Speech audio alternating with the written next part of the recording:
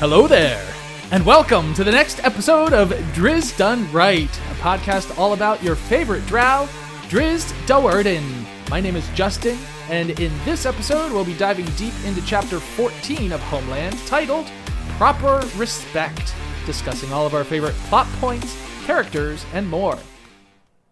And my name is Jeffrey. You know, Dungeons & Dragons plays a large part of the fabric of the story, and we like to pick apart a few threads of the tapestry, look how things look from the chapter will relate to the tabletop game that we love to play, the 5e edition of Dungeons & Dragons. Following along with the show is easy. Just grab a copy of the book, read the next chapter, and tune in every week. But remember, we want to hear your thoughts too. You can share your favorite parts of the chapter via email at drizdoneright@gmail.com. Or, better yet, switch your site to Infravision and become a member of our own Dim Light Squad. You guys know we have our Driz Done Right Discord. The link, where is it? Up at the episode description, towards the end, inside there. Find the invite. Come into the Dim Light Squad. Join the conversation. It goes a little bit further beyond the chapters in the page of the book. Our Dim Light Squad member, Jaws, was actually sharing pictures in the fan art show and tell section of some of the amazing scenes from what I believe is the illustrated book, right? Yeah, it's like they didn't do a comic, right? It's the illustrated book. Okay. Oh, is that what it is? I'm not exactly sure. I know because he shared they've been sharing the pictures of the illustrated book that just came out. Okay. But I think these are like the like a graphic novel or an animated comic that they did of the scenes. So he had just shared chapter 13, and the detail in the drawings are beautiful. I've shared a few of them on our Facebook if you've caught them when they come up. I have. I've seen them. Well, I was actually just at a comic book store yesterday, and I was like, it's got to be here somewhere. I'm looking all over, and they actually had the entire was the Crystal Shard, the whole Icewind Dale trilogy on the shelf. Were you at a local comic book store? I was over at Give me a shout out. Go ahead. Complete Inbox in Ephrata, Pennsylvania. Excellent. It's that actually, way the next time you go in there, you can let them know that you name dropped. Well, it's actually I guess it's like a retro video game store, but it's connected. Yeah. They also do comics in there as well, so it's a really cool store. But unfortunately, I did not see the illustrated book or the whatever it's called, but I need to look into it and find it because like you said, the illustrations in that, amazing. I was even actually having a small discussion with Sevik about hookars that show up inside of this chapter, and shared a couple of pictures as well in that show and tell, the fan art section. For those of you who aren't familiar with the Discord, click the invitation in the episode description. There's a link. Go ahead in there. We have a fan art show and tell, and there's a bunch of different pictures. Recently, I just shared 3 or 4 of the different imaginings of how these hookars come across, and I got to tell you, bro, I did not see how these things were represented because in my head, totally different. Yeah. So to see them was kind of a little bit like grotesque, like wow. Well, yeah. I mean, I don't think anywhere in the book it really talks about that they're birds. They're bird type creatures, I should say. Bird-like, yeah. Yeah, and it's just like, I don't know. You don't think of them that way, but then you look at them in the monster manual. It's like, right?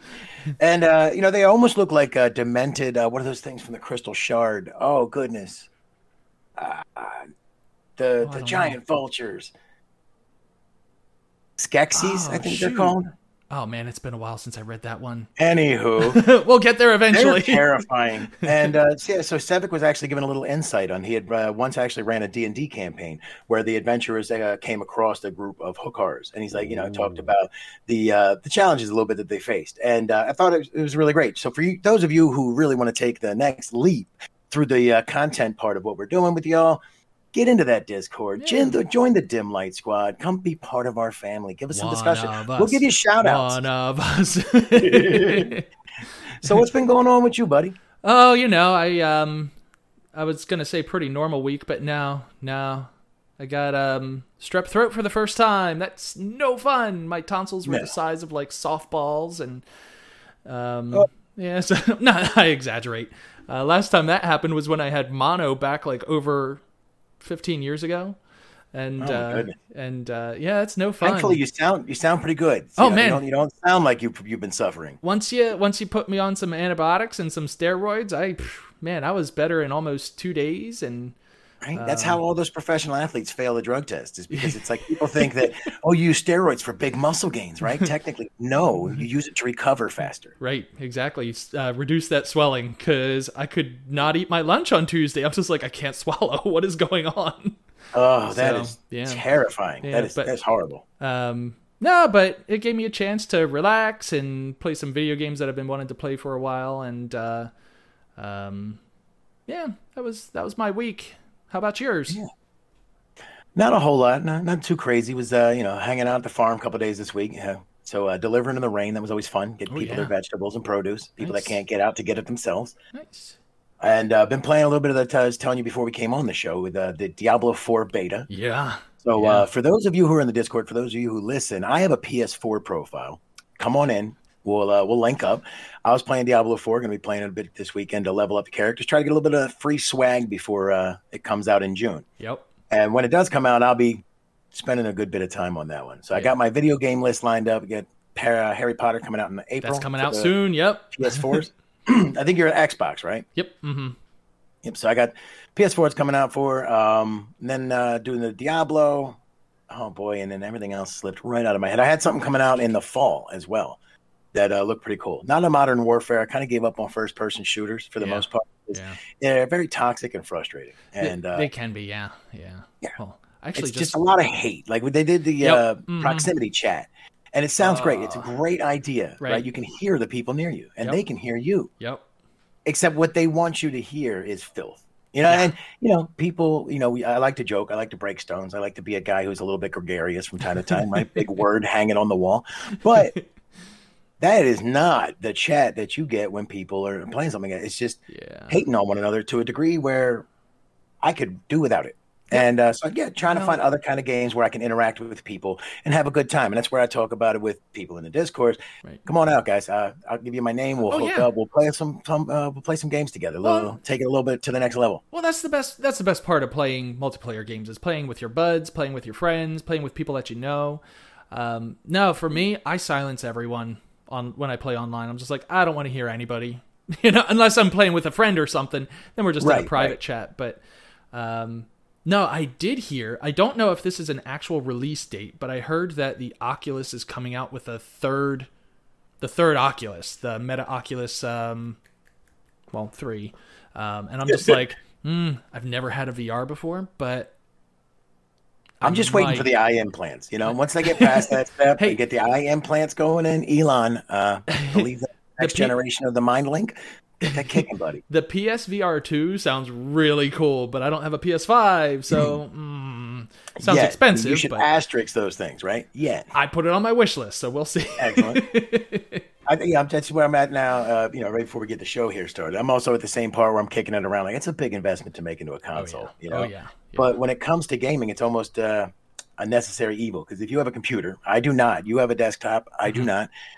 It is darn near impossible to match your desktop to somebody else's and still play a competitive game, because the ping rate varies, the processor speeds vary, and you get into a game with people, and simply having a very nice computer will give you a tactile advantage. That sucks when you don't. I always think about it when I first started playing first-person shooters, like the old Halo. My lag would kill me every time. I never even bother to get good because somebody else is just running around, pew, pew, pew, pew, pew, pew, and I'm done. I'm over, and I lag as I go to climb a ladder, and then wait, how'd I die? I hate this.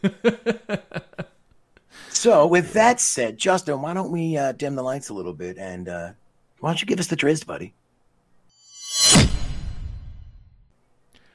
The Drizzt, it's the part of the show where we take a look at this week's chapter and give you the Drizzt of it. So, Jeffrey, this chapter, what a crazy chapter. There were multiple moments in this chapter, and I posted my reaction on the Discord because I was just loved it, like, what is going on? Like, there were multiple times where I was physically reacting, whether I was gasping, wincing, or even like releasing an audible, oh no, out loud. So exactly. Like, I am really excited to dive into this chapter. It was really cool. So Yeah, I mean, this book's hitting that part where, like, if you were in the Never-Ending Story, Sebastian would be lost in the book, and you know what I mean. It starts to become real to him. Like right. it sinks you in so hard here. Yep. I agree. There's a lot that took place emotionally and societally, I guess you'd say. So, like, Driz seeing the structure of what's going on even a little clearer. And like, I mean, he's over 20 years old now. So it's like, come on, boy, figure this out. Figure out your society here. But he's almost at that point where you're like, hey, buddy, you were promising, but could you pick it up, please? All right. So chapter 14 takes place within Drizzt 9th year at Melee Magthir. Whew! How much? 9 years go by in a chapter. Awesome. So by this point, the students are now going on regular practice patrols. They're calling them, in the caves and corridors outside of Menzer Berenzon. So when this chapter starts, we're following Drizzt and his group of 10 students along with Master Hatchnet. We learn that Drizzt is the top of his class, making him the leader of this group. And there is a second group led by Bergenjan Baenre, who is the second student in the class. Bergenjan no longer number 10. Right. Now he's up to number 2. It's been a while, but cream rises. So Bergenjan and his group are in a different tunnel, but not that far away. So over the past for over 3 months, these students have been going on these regular patrols, most of which have been uneventful. There was that one time when a cave fissure was encountered, but it made a quick escape before the Drow had a chance to dispatch it. This day was going to be different, though. Drizzt sensed the presence of a creature nearby. By the time he realized it was a drow from the other party, Drizzt already had his scimitars crossed at the drow's throat. Like, whew, this guy was on edge. He was ready for something a lot worse than that. The drow informed Drizzt's group that there was a missing child, a princess from House Baenre, and there were monsters nearby. So it's like danger, right? Yeah. Hatchnet quickly inquired what kind of monsters, to which all of their ears were met with the sound of loud clacking. Hookars. What is that from Harry Potter, the movie? I thought you were doing the Addams Family click. I was like, I didn't hear it. Sorry. That's why I was doing my thumbs like, dun, dun. No, you're absolutely right. And to me, honestly, when you say that, that is one of the iconic, terrifying sounds. Like if there was a soundtrack to like the horrifying sounds of the Underdark, it would be that clack. The you know what I mean? Like, clack, that's what I imagine. Mm-hmm. Like, if matron mothers weren't so matron motherly, I imagine them tucking in their little drows at night and telling them, if you're not careful, the hookars will come for you in your sleep. And then the older brothers, like in the top bunk, just like making clack noises. Yes. So, knowing that hookars rely mainly on sound, the group quickly switched to silent hand gestures. I just love that they can do that.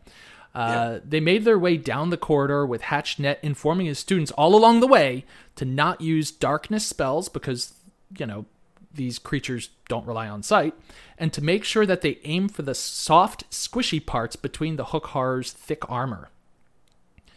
Eventually, they heard a scream of a child, and Drizzt ignores all orders from Hatchnet and starts running full speed toward the sound. He's determined to rescue this princess of House Baenre. Drizzt made it to this cul-de-sac first, scouting out and finding 5 hookars, which, like we said earlier, they're these bird-like creatures and or bird-type monstrosities, I should say. Yep. With these like hooked arms, basically. The body of a like insectile like body with chitinous armor. We'll get into it because that is definitely where I'm going. But it's like a chitinous armor. I love that term. Yeah. So he tried to find a quick read. He tried to get a quick read on the situation before the rest of the group caught up, but Drizzt had to warn them before they stumbled into the room right in front of the 2 giant sentries. He had to audibly shout out, "Sentries!" And then just all hell broke loose. Drizzt's only concern was for this child. So he made straight for the 3 hookars in the cul-de-sac, getting an advantage on one, but wasn't able to dispatch it before he feared that the other 2 that were right behind him were going to, start attacking him. Right, So put him at a disadvantage. Right, so he was so close to quickly spinning around and getting into a defensive position, but then the child screamed again, and that just kept Drizzt on the offense. So in his rage, Drizzt did manage to find a split in the monster's cranial armor, where he plunged his scimitar straight down into the creature's brain. Say that again. That is a beautiful vocal term. He found a split in its what? Its cranial armor. That's fantastic. I love that. So one of the other Hookars managed to land a heavy blow on Drizzt, producing a deep wound. And the other Hookar, it went straight for the child, picked her up, and, quote, put an end to the child's screams. When you say, quote, have you ever seen birds try to eat something? Well, and that's something I wanted to bring up with you. I was thinking I was thinking I would talk about it when you get into Hookars later. Let's hold it there then. Go ahead. Because the way I imagined it is probably different than how it actually would happen with an actual Hookar. But anyway, we'll talk about that later. So the battle raged on and was not looking great for the group when suddenly the second patrol arrived, led by Bergenjan and Dinan, to save the day. Together, the two patrols destroyed the remaining Hookars in, I think it says like seconds. Like they just overrun them very quickly. The groups determined that the princess was not of House Bandray, and actually was not even a princess, but was a male. Is there princess in another castle, Mario? So a male child of a lesser house. Drizzt had a real issue with this. I had a real issue with this. I'm like, what the heck is going on? Why the false information? Why was everyone okay with this? Like, I'll get into it later. When I first read this, I remember this part because again, Hookar's great scene. Yeah. Way back when I first read this, I realized that like going into this, I never saw it coming. No. At all. So like when he's upset about misinformation, I'm like, well, how would they have known like whether it was a girl or a boy? Like they just know there's a child missing. Right. There's something in the caves. And like I'm automatically like making excuses for their lack of information, not realizing that like, the reason Drizzt was so upset is because it is a setup. Right. Essentially. Well, I mean, that makes it so obvious that it's a setup because it's like, hey, there's a princess over there of House Bandray, which is like first house of Menzoberranzan, super important to make sure we protect her. Let's go. And then it's like, oh, this was not. Yeah, like I took it as like whisper down the lane, must have been information that went from one guy to one guy to one guy to one guy to one guy. And suddenly it turned in from, hey, there's a child missing to like, oh, by the way, it's the princess. I didn't realize at first, walking into it. This is a great advocacy for rereading books and going through stories. The small details you miss because now the foreshadowing that leads into it, like you really do get a better feel of the duplicitous nature of the drow. Yeah. So Drizzt picked up on the fact that it was like something's going on here, and Drizzt made an accusation toward Dinan on their way back. It's just, you knew what was around the bend in the tunnel. And Dinan just shot it down and with a slap of his blade on Drizzt's wound, saying, keep your foolish words unspoken. And it's like, whoa, like... That is a very older brother thing to do, where you just like slap on the back, like, stop. It's like, I'm going to tell mom what you did, like after you like, I don't know, like threw your younger brother down in the dirt and he's all scraped up and you just like whap him on the wound. Like, no, you won't. Yep. So, knowing Drizzt, those words were not going to go unspoken, right? Like those were coming out.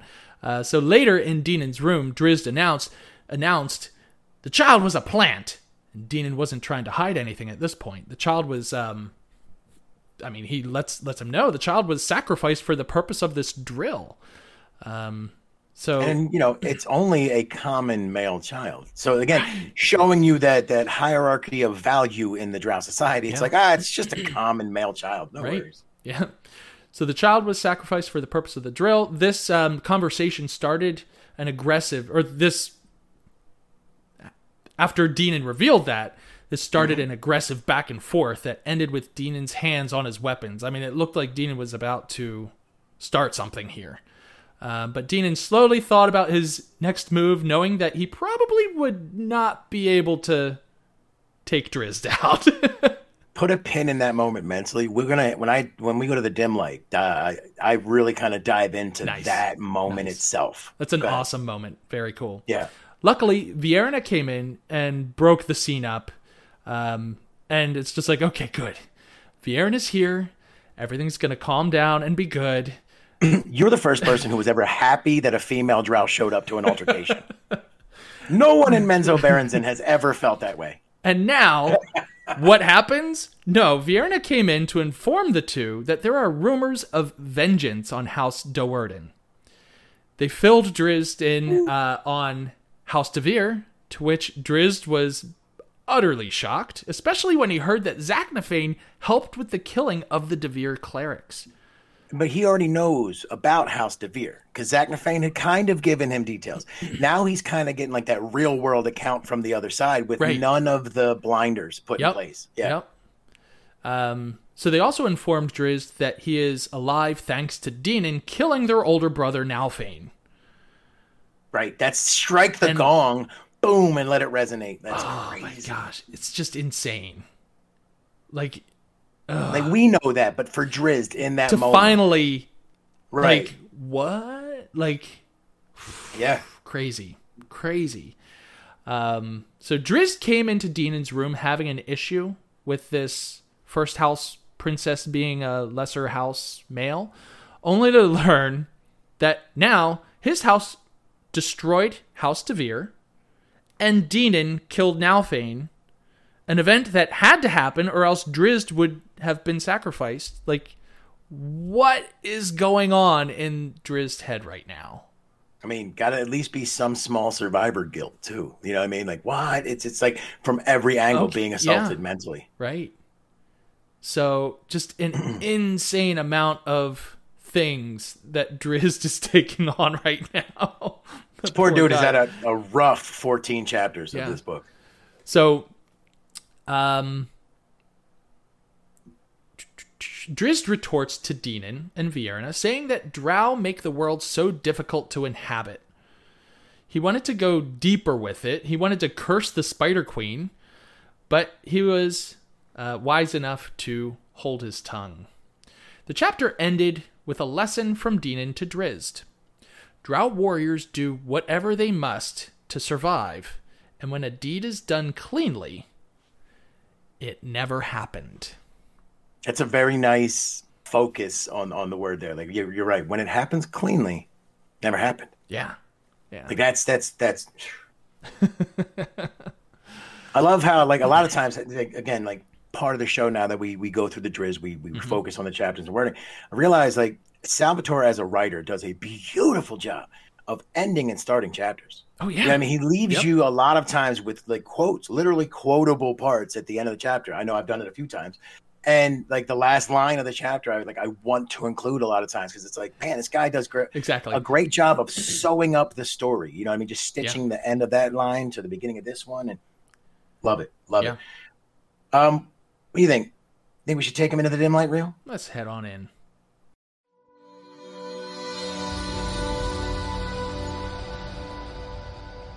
So the dim light reel, for those of you who are new and just happen to show up in chapter 14 with us, and for those of you who have been a while, is where we cast darkness on our favorite parts of the chapter, and we dim light all of our favorite characters, events, descriptions, and more.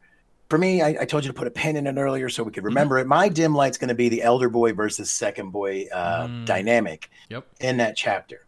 So if I chose to shine just a little bit of darkness onto the growing animosity between the elder boy of the house, Denon Do'Urden, and its second boy, Drizzt Do'Urden. Every drow house is naturally going to find scheming and infighting as they jostle for a superior position. But when it comes to Drizzt and Denon, the only animosity, it only seems to flow one way, which is just completely odd when it comes to drow culture, right? I mean, everywhere else you look, they're scheming and plotting, and Kel nods right away with scheming and plotting. Right. We see it. But again, Drizzt never even looks that way. It's like crossing the road and only ever looking left. It's not on his radar at all. He's not built that way.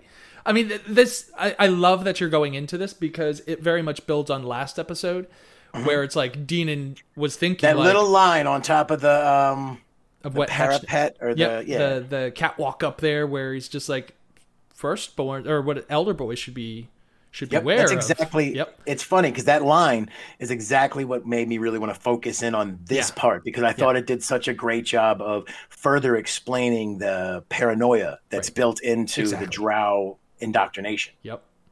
So my dim light's going to actually take place right after the culmination of the Hook horror fight. Master Hatchnet had just addressed. Wow, there's a lot of similar sounding words there. Master Hatchnet had just addressed Drizzt, who is doing a little sulking and a little seething at how things went down.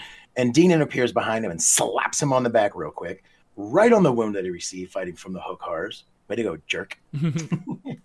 Deanon, though, he sees the fire in Drizzt's eyes, and he warns him to keep those words unspoken, or Deanon will cut out his tongue. They argue about the purpose of the drill that just happened, and Deanon strikes Drizzt.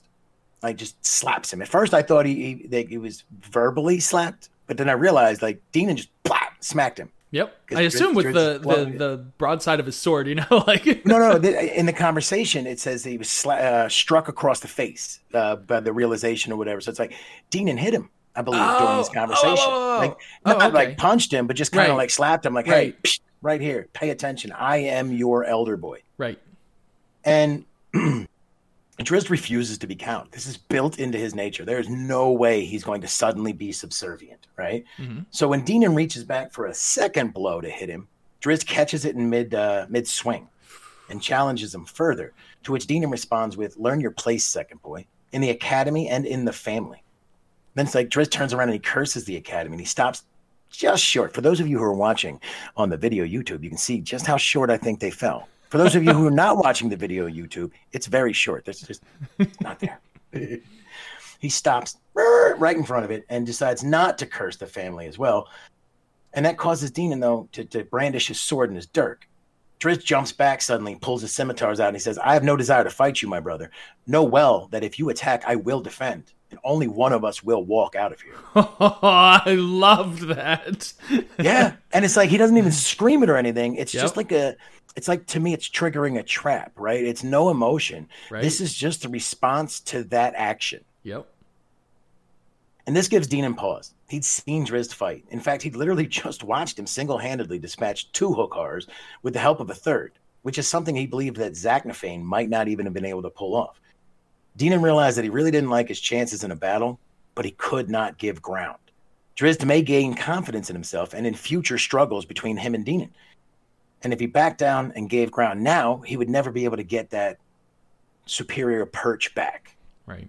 And I find this part really interesting because Deanon is caught, essentially he's bluffing a little bit, right? They're playing cards and you're like, no, I have a great hand. He's trying to bluff it. Yeah. He came up behind Drizzt and he lobs this casual threat at him. And he's so used to being obeyed that he never even considered the ramifications of trying to intimidate Drizzt. And failing. He tried to use, poorly, because it's like, I'm going to throw this at you, and it just strikes him and drops to the ground, and then Drizzt is like, what was that? Yeah.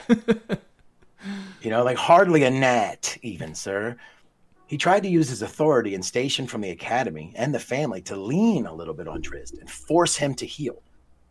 But Drizzt is steadfast in his resolve. He's peeked behind the curtain, and he does not like what he sees at all. He's made up his mind that he will hold his ground no matter what the cause, and Deanon catches a whiff of that, and it scares him. Deanon would have no problem killing Drizzt, at least, not morally. He's not going to lose a whole lot of sleep over it. He's not going to, the family probably wouldn't even care that much, depending on, how he spins it. But Drizzt was right here in front of him, and that means that Deanon knows he's at a disadvantage. At that moment where Deanon is debating all of these choices and he's sitting on that razor's edge, that precipice of like falling into the abyss or tipping over into violence, which way is he going to go? Vierna shows up and he's saved by the bell. She walks in all calm and cool and diffuses the moment, telling them that their family can't afford infighting at this moment because they may be on the brink of war. Drizzt doesn't have time for games. He tries to walk off. He's like, I'm out. He's going to leave, and then Deanon scolds him again and tells him to remember his place in the academy and the family. And Vierna drops like this little bit of a grenade in there casually by saying, as you remembered your place with Nalfine?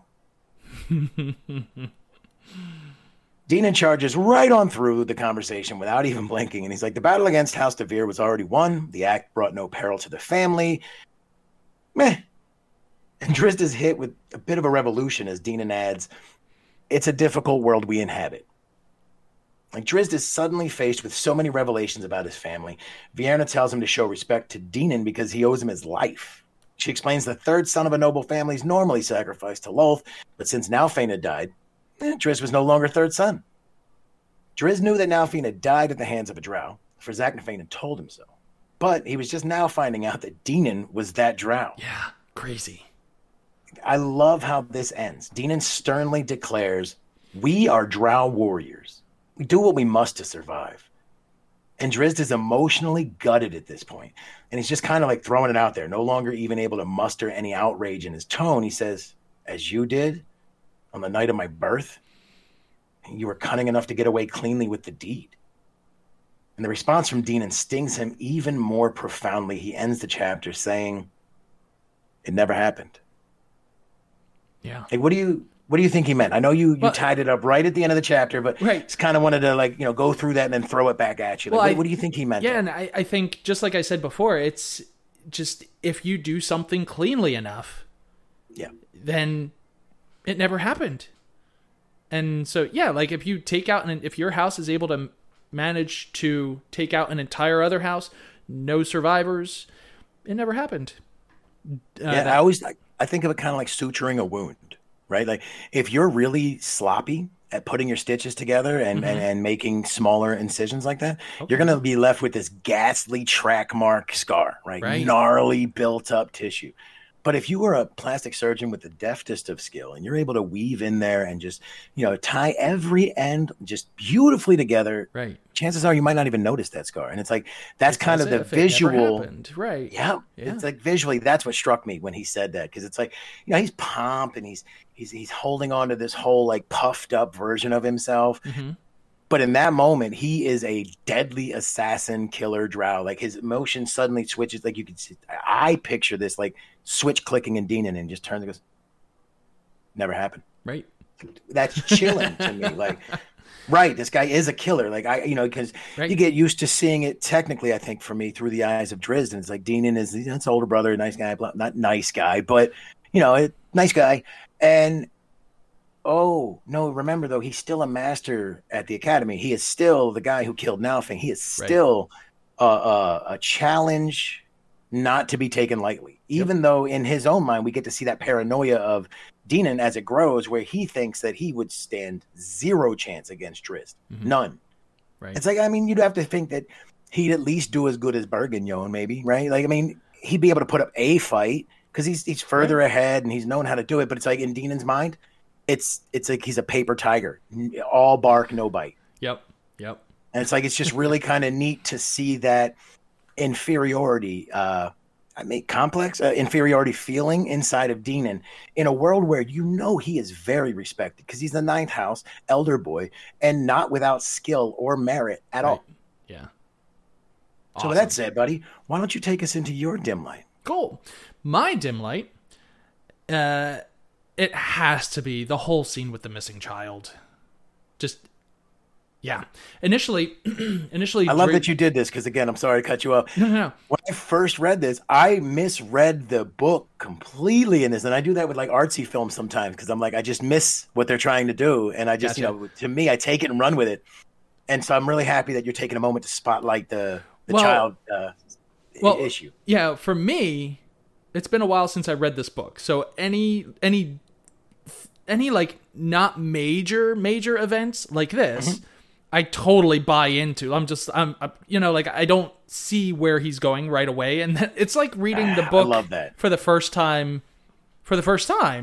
because it's been probably close to 10 years since I've read it, so it's nice.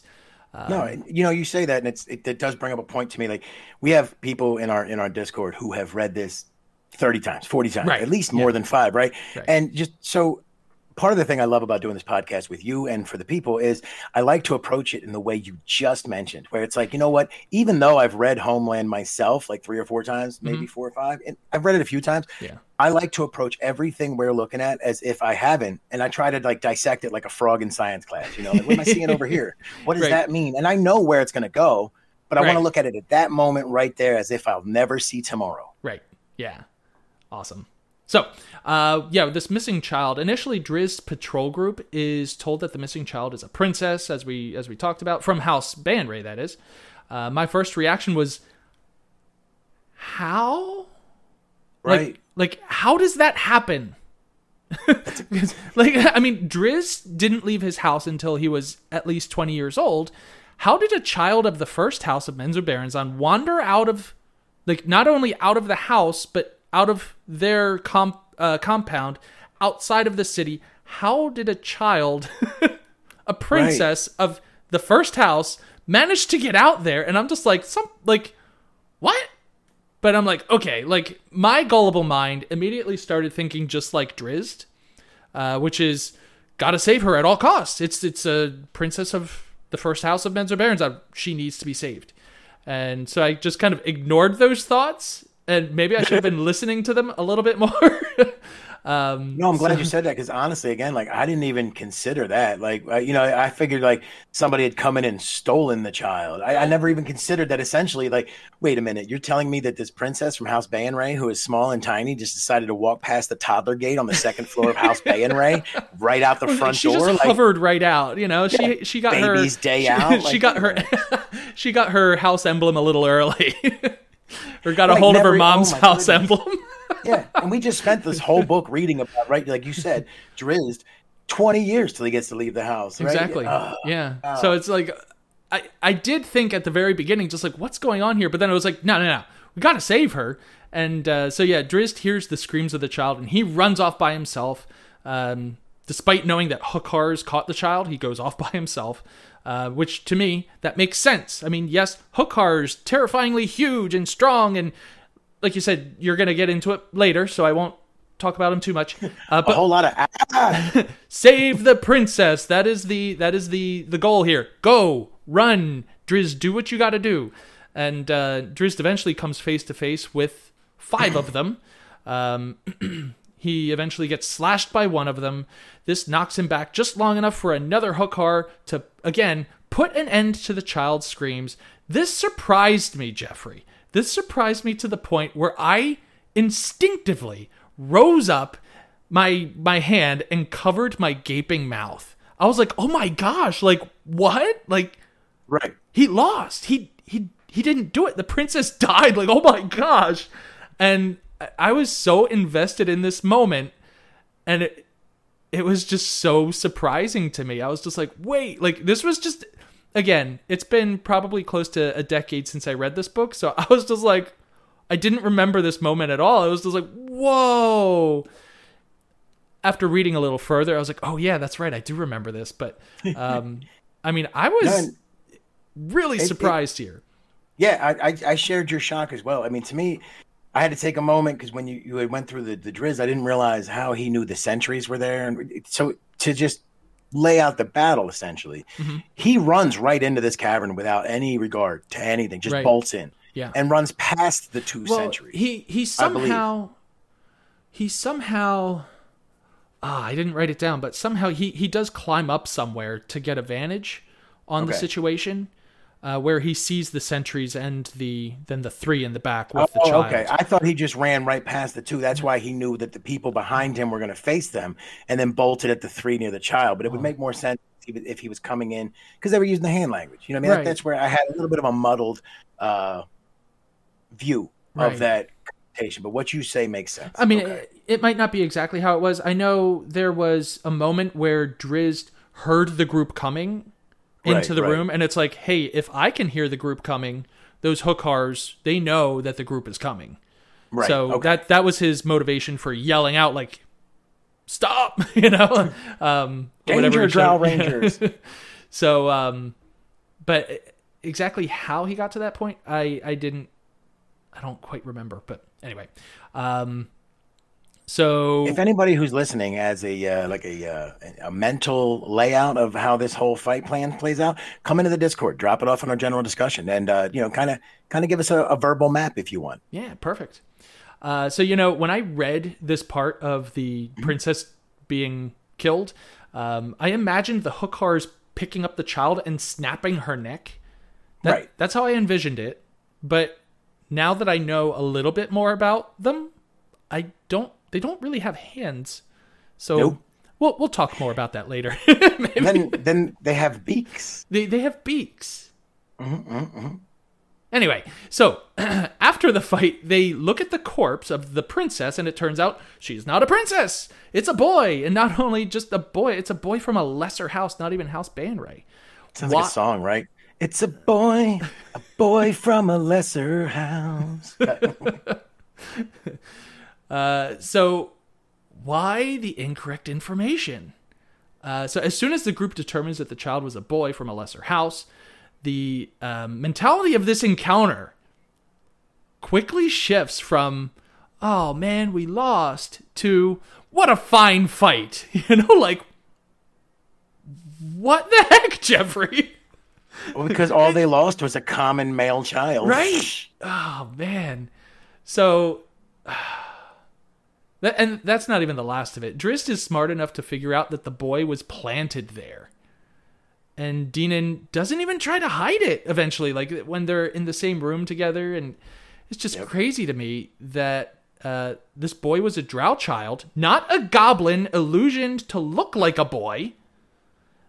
R.I.P. Yuck yuck. Poor Yuck yuck. But he was an actual young male child. What is this boy's story? Was he kidnapped from his house?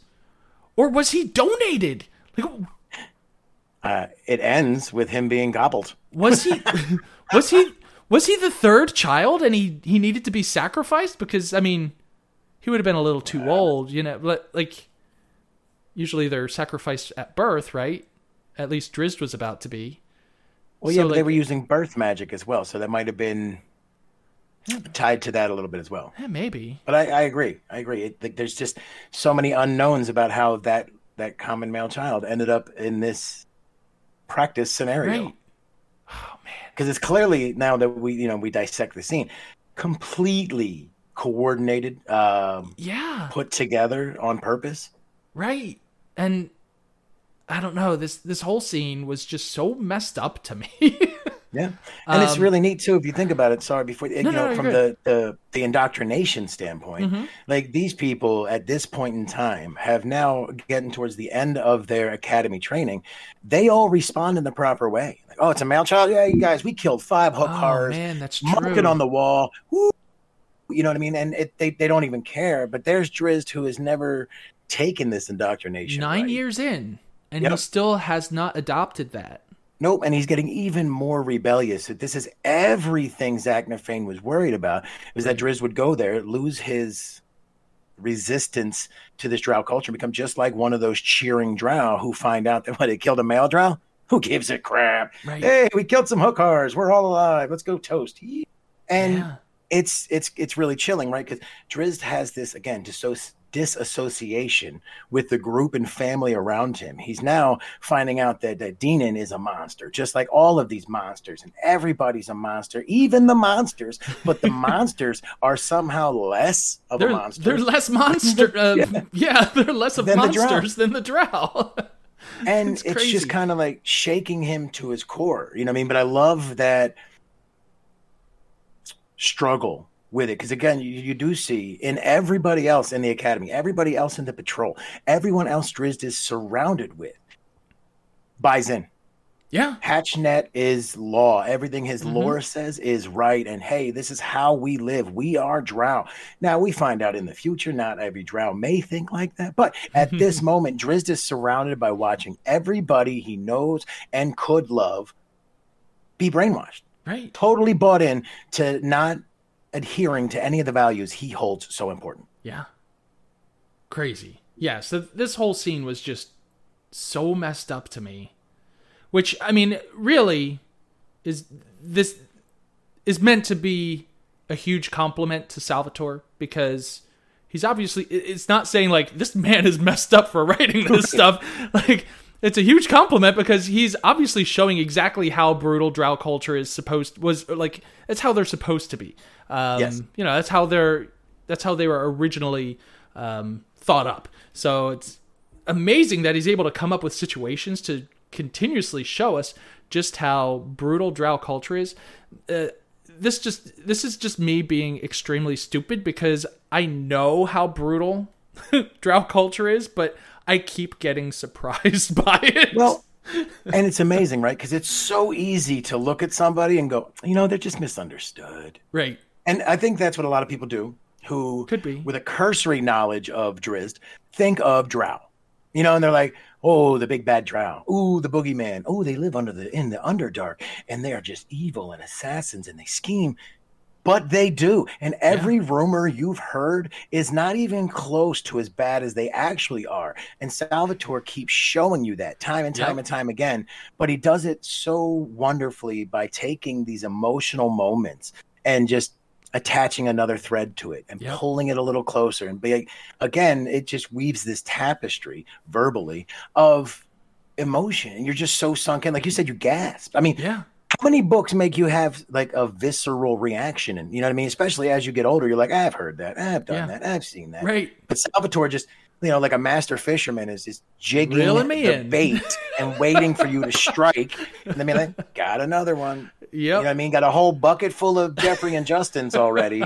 And he's like, oh, let me show you how you catch another Jeffrey and Justin. And, you know, there I am just gobbling it up. Like, this is great. Yeah.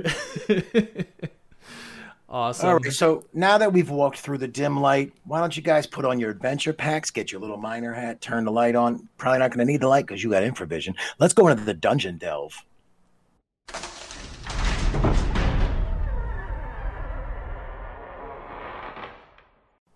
The dungeon delve is the part of the show where we're going to take this chapter, find a small part, link it with a tabletop role-playing game, and for you guys to have no surprise, I went with the hook horrors. What?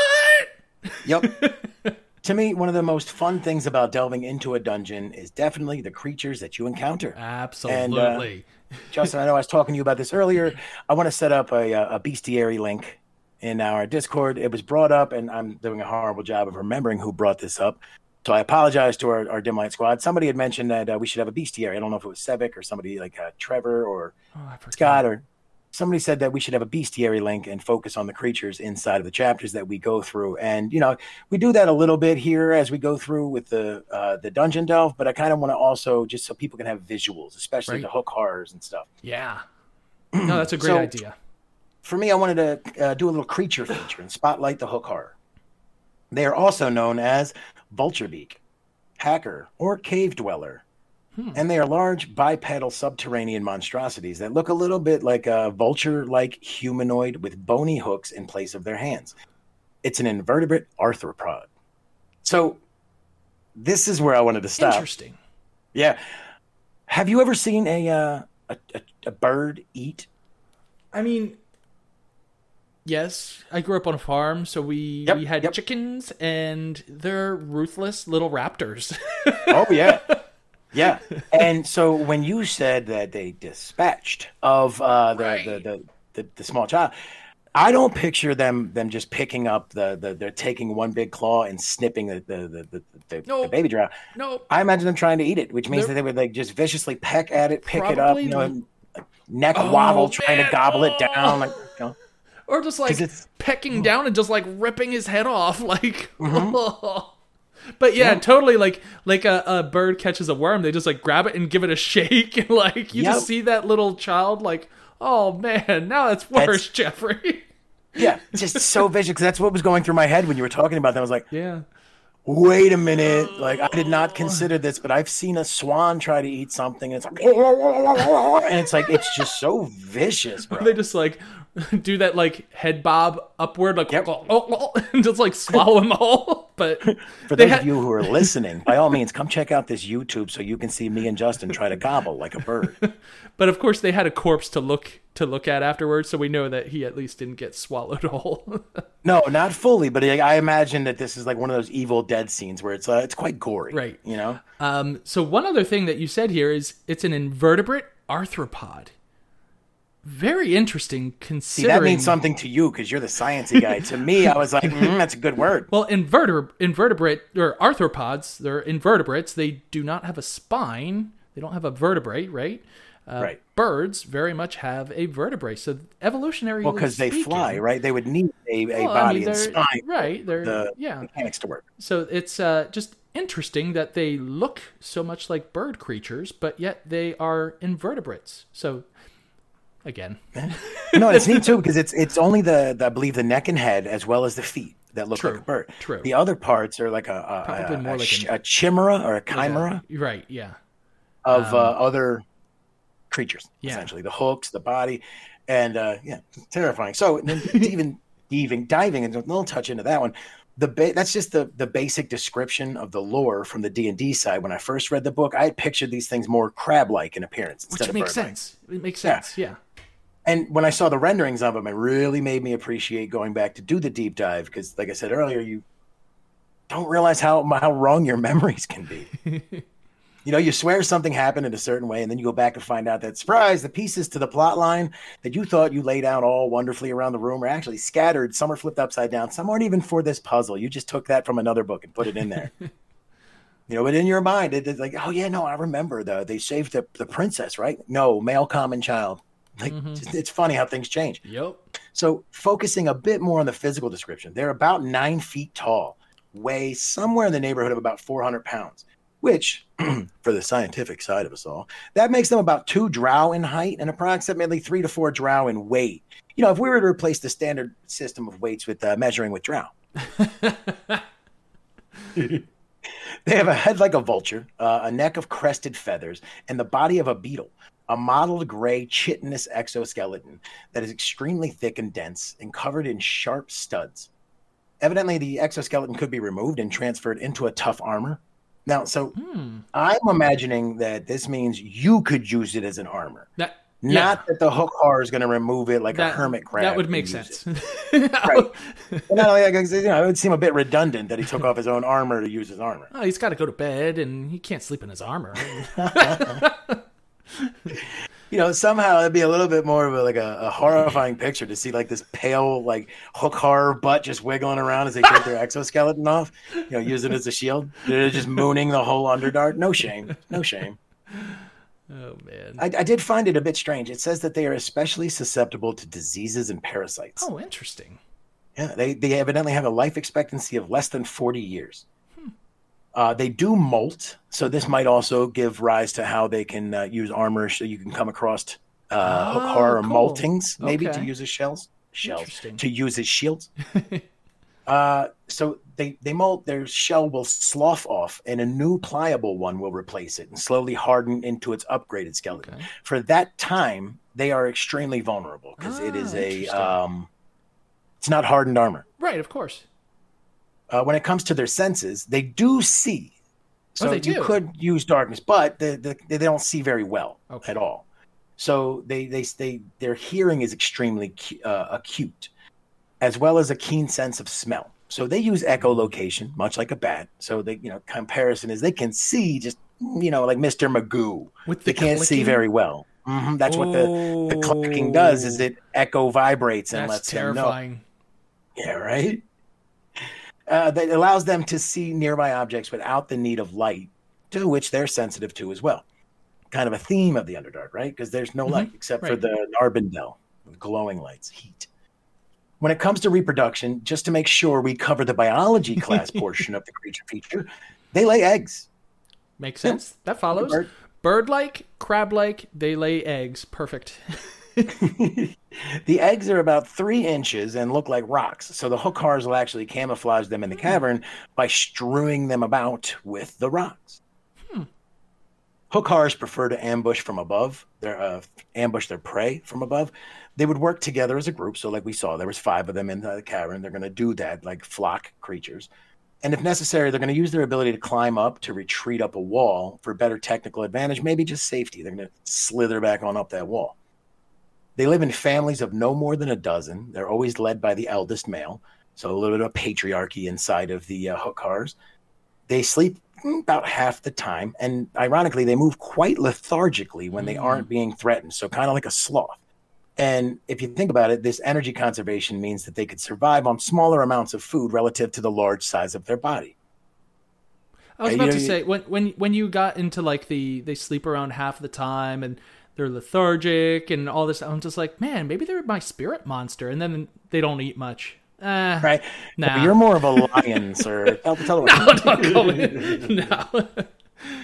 I need the pride to go out and hunt for me and bring me tribute. Thank you. Oh, yeah, no, I am on board with that. Yeah, I can do that. The hookahs are omnivores. They prefer meat, but they will resort to fungi or lichen. Lichen's how you say that, right? Yep, correct. Little moss on the rocks. Excellent. Yep. Well, not Rumors moss, but yes. The moss appearing stuff on the rocks. There you go. Us plebes who are not indoctrinated into better science. Sorry. No. I always never really knew because I always saw it as like the fuzz on a rock. And I was like, oh, it must be moss. Well, I guess it looks a little similar. It's technically a fungi and a bacteria colony, like in a symbiotic relationship. It's not one thing. It's like two things living together. Yeah. That's excellent. It's interesting. I'm going to have to Google that when I'm done. Rumors have it that the hookahs are quite fond of eating drow. They have a gland in their abdomen which allows them to eat lots of foods that would be poisonous to humanoids, like shriekers we mentioned inside of the fight to House to Beer earlier, violet fungi, as well as zygons. Hookahs can also be found on Torolin, Orth, Oerth, Orth, something like that. They do have their own language, communicating in a series of clicks and clacks made with their exoskeleton, but they can all also speak Undercommon. Oh, interesting. Yeah, that would be terrifying to hear a hookah try to speak. I picture like Gollum, somehow worse. Probably, yeah. It's nice to meet you, Drow. No, I don't like it. Their communication is soft and gentle when speaking about things like friendship, but loud and frenzied when discussing food. So I automatically picture seagulls. Again, like mine. Totally. Suddenly, when food is involved, they're getting quite aggressive. Now, for the nuts and bolts of it all, we're going to take a look at the stat block for a hookah in D&D 5e. I mentioned earlier that they're a large monstrosity. They are considered neutral alignment. Their armor class is 15, and their hit point is listed at 75. But if you want to roll it, it's 10d10 plus 20. So it could be well more than that. You could have a total of, 120 for health. Right. They can move or climb at the speed of 30 feet. Their excellent senses, besides sight, give them a skill bonus to perception plus 3.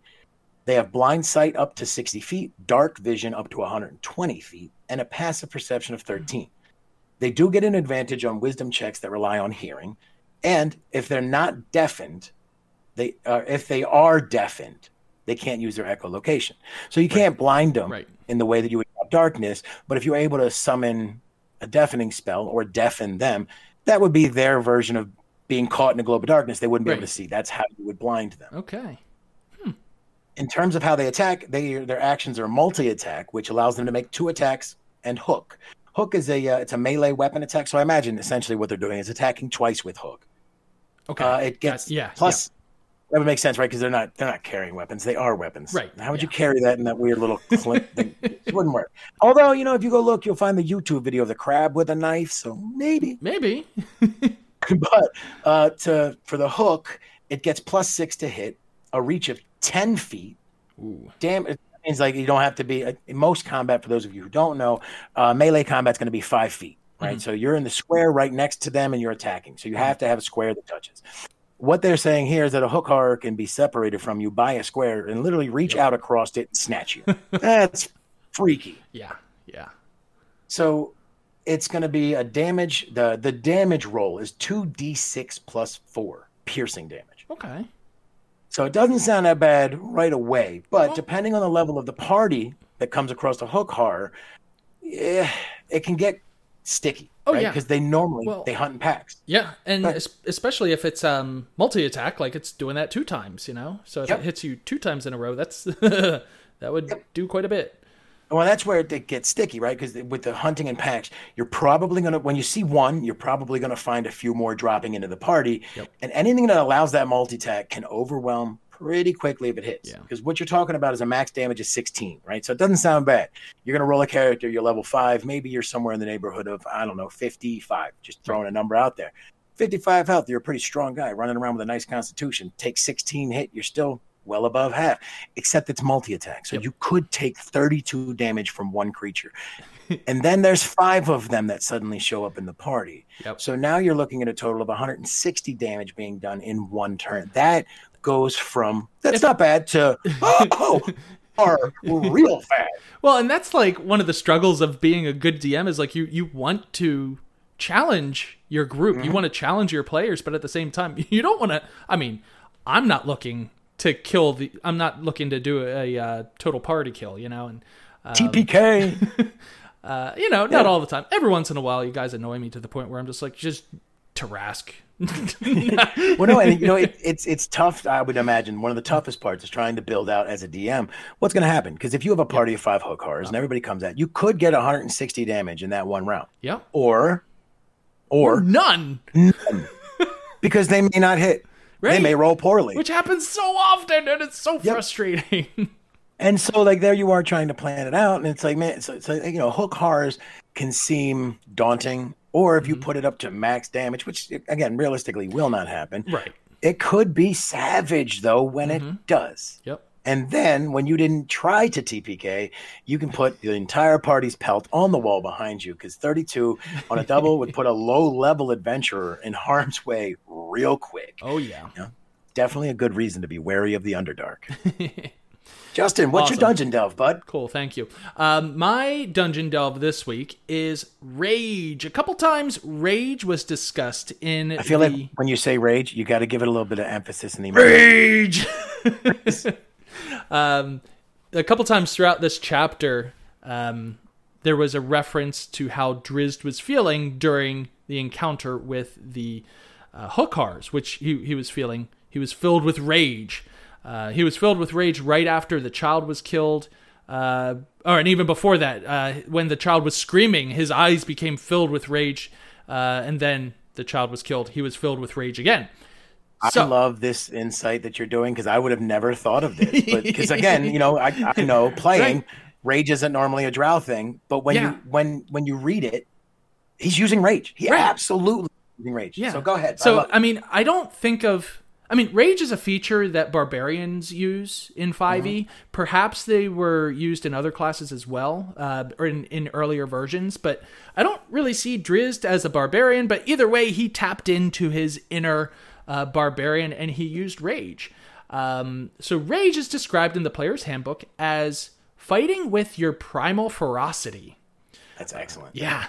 On your turn, you can enter a rage as a bonus action, and as long as you aren't wearing armor, like most barbarians don't wear armor, then you get the following bonus effects.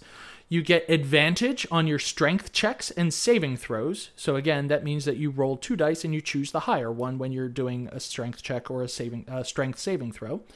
When you make a rage attack, you add rage damage to the damage. I didn't realize that. So if you make an attack while you are raging, and you manage to hit the creature, or hit your target, you actually get to add more damage than just the normal roll. So, that makes a ton of sense when you say it that way, because if I'm swinging a hammer and I swing it hard, it does damage. If I swing my shoulder, wow, there's so many S's.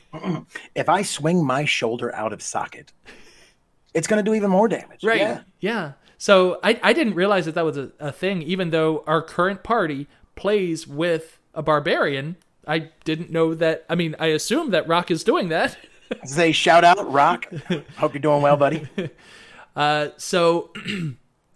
If you're level 1, then you add 2 damage to your hit if you're raging. If you're at level 9, at level 9, you start to add 3 damage to your hit, and at level 16, you start adding 4 damage to your hit. Now, honestly, at level 16, you're probably doing a lot more damage than I mean, well, maybe It not. doesn't sound like a lot until you realize that, like, if you're using a D6 die for damage, then you get a max of 6. But what you said earlier with the hook horrors, you might get none. This is a guaranteed hit plus every time. No, not guaranteed hit. This is a guaranteed plus 4 damage of a fixed die. Yeah. One-sided, two-sided, 4 damage at the top every time. Right. So there's those traits that you get, but then you also, probably the most famous or my favorite effect that raging gives you is you become resistant to non-magical damage. So bludgeoning, piercing, and slashing, you become resistant to it, which means that whatever you are hit with, you take half. And you in D&D, in 5e at least, you always round down. So if you take 10 damage, you take 5 instead. If you take 11 damage, half of 11 is 5.5. You round down, so now it's 5. It's you always round down. And yeah, with bludgeoning, piercing, and slashing, you take half damage. Like, that's where barbarians start to make such good tanks. Even though they're not wearing armor, they're if they utilize this ability well, they can absorb so much damage. So they just like run up into the front and just start taking all the damage and let all the casters and ranged people just start bombarding from a distance. What if you made a barbarian who is proficient with plate armor, right? I mean, maybe he doesn't attack very well, but he rages out. He sits in his giant suit of armor. Would they ever be able to do damage? No, and that's the thing. Like, barbarians are known for not using armor. So no, I get that. But then you get one who's like, you know what? I'm hideous. I feel very self-conscious about myself. I have to cover myself in giant metal plates. It's not saying that they can't wear clothes, but right. But yeah. One of the things that you need to make sure that you're not doing is wearing armor, because that's with rage you're not allowed to wear armor. Oh, see, that's neat. There's little fine details inside of it. I like that. So barbarians, I didn't make a note of it, but it said that their armor class is their dex modifier. It's like 10 plus their dex modifier plus, I want to say, their con modifier. Like, they get to add 2 modifiers to their AC. Wow. From what I remember. So that's like, not only do they get rage so that they are able to minimize their amount of non-magical damage, but they also have a generally higher AC for not being armored. So it gives them an incentive to not take on armor. And I mean, it's not going to max the skill at like level 20 for the most part, because you're adding 2. Right. But like, if you had it as strength, it would be OP, because you're going to use strength as your number one slot skill every top roll for a barbarian. Yep. But Dex and Con are going to be 2 and 3. Yep. Yeah. However you want to set it, Dex and Con are almost always going to be 2 and 3, I would think, because you need a lot of health as a barb, and you need to be nimble to be able to strike and do damage with that strength. Because I mean, they're really like, they know they forced you to put like right up in here, right? My YouTube thing, blam, right there, stick that up there. And that's going to be number 1. That's strength every time. And it's almost like, since they know they hobbled you on purpose, well, you know what? We'll let you add 2 and 3 though. Yeah. So there are a couple negative things associated with the rage ability though. One, they're not able to cast spells. Like, if you were able to cast spells while you are raging, you cannot cast spells, or else you come out of rage. Rage also ends after 1 minute, which is 10 turns in an encounter, or it ends after you fall unconscious, or if you do not. This one's interesting. If you do not attack a creature or take damage within a round. Okay, so perhaps so you could theoretically use your action to prepare an action, to prepare an attack, and say, if that creature gets close to me, then I'm going to attack it. And if you're raging and you prepare this attack, but it doesn't get triggered and you don't take damage, then bye-bye rage. Like, you lost it. That's interesting. Yeah, it is. Yeah, when you were saying it earlier, it makes me think, because you were like, oh, you can't cast a spell or it ends. It's like, well, it's because, you're right. You would have to focus to cast a spell. And focusing is like anathema to rage. Yeah. It's and then unconscious, you lose it. And if you're unconscious, you can't be mad. How are you going to walk around and kick indoors if you're mad? It doesn't work. Yep. And then if you don't do damage or attack, that one was really interesting to me. Because again, yes, you're in rage. You want to go flip tables. You want to go rah, right? You want to let it all out. But if you don't have a target to Hulk smash, your rage dissipates because you're like, I'm mad. I'm mad. Nothing to do. I'm moderately angry. Well, you know what? Maybe I'll take a nap. I'm out. Cool. All right. Well, that is my Dungeon Delve. I think that's going to mark the end of our 14th episode here, Jeffrey. So thank you all for listening. Remember that if you like the show, give us a 5-star rating. Also, make sure that you're getting the most out of this podcast. Make sure you're reading along with us. If you have not picked up a copy of the book yet, I'm actually feeling like maybe it's starting to get a bit personal, right? I mean, did you get a paper cut that never quite healed? Did a small mite of dust fly up and give you an eye infection? Look, if reading books has brought persistent pain and trauma to your life, I've got the answer right here. Pick up the audiobook. Listen to it wherever you do your listening. You know, maybe your job's really boring and you'd like a little entertainment. And maybe you had a long ride. You wanted some company during the commute. Me and Justin, here we are in your ear. You could listen to the company book as well. Or, you know what? Maybe you're a hook horror. You got problems turning pages because you don't have fingers and your vision is too poor to read. So, you know what? Use your keen sense of hearing and listen to chapter 14. Then shoot us an email, drizdoneright@gmail.com, or log on to our Discord and join in on the discussion.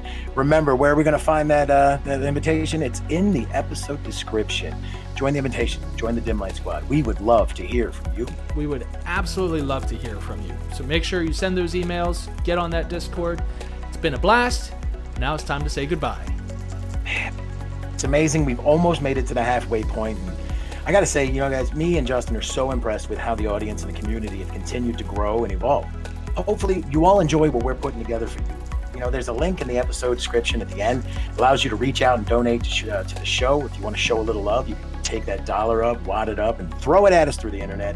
Everything that comes in through the links going 100% towards improving the show, like green screens, lighting, improved equipment, like we were just talking about. The podcast, goodness, can't remember the switchboard in order to bring the soundboard. That's the soundboard to bring more sounds and liveliness to the things as we go through. That's exactly what we're talking about when it comes to equipment. You can give a little, you can give a lot, you can give nothing at all, and we still appreciate each and every one of you. Absolutely. Until we meet again in the next chapter of our journey, farewell, play fair, be well.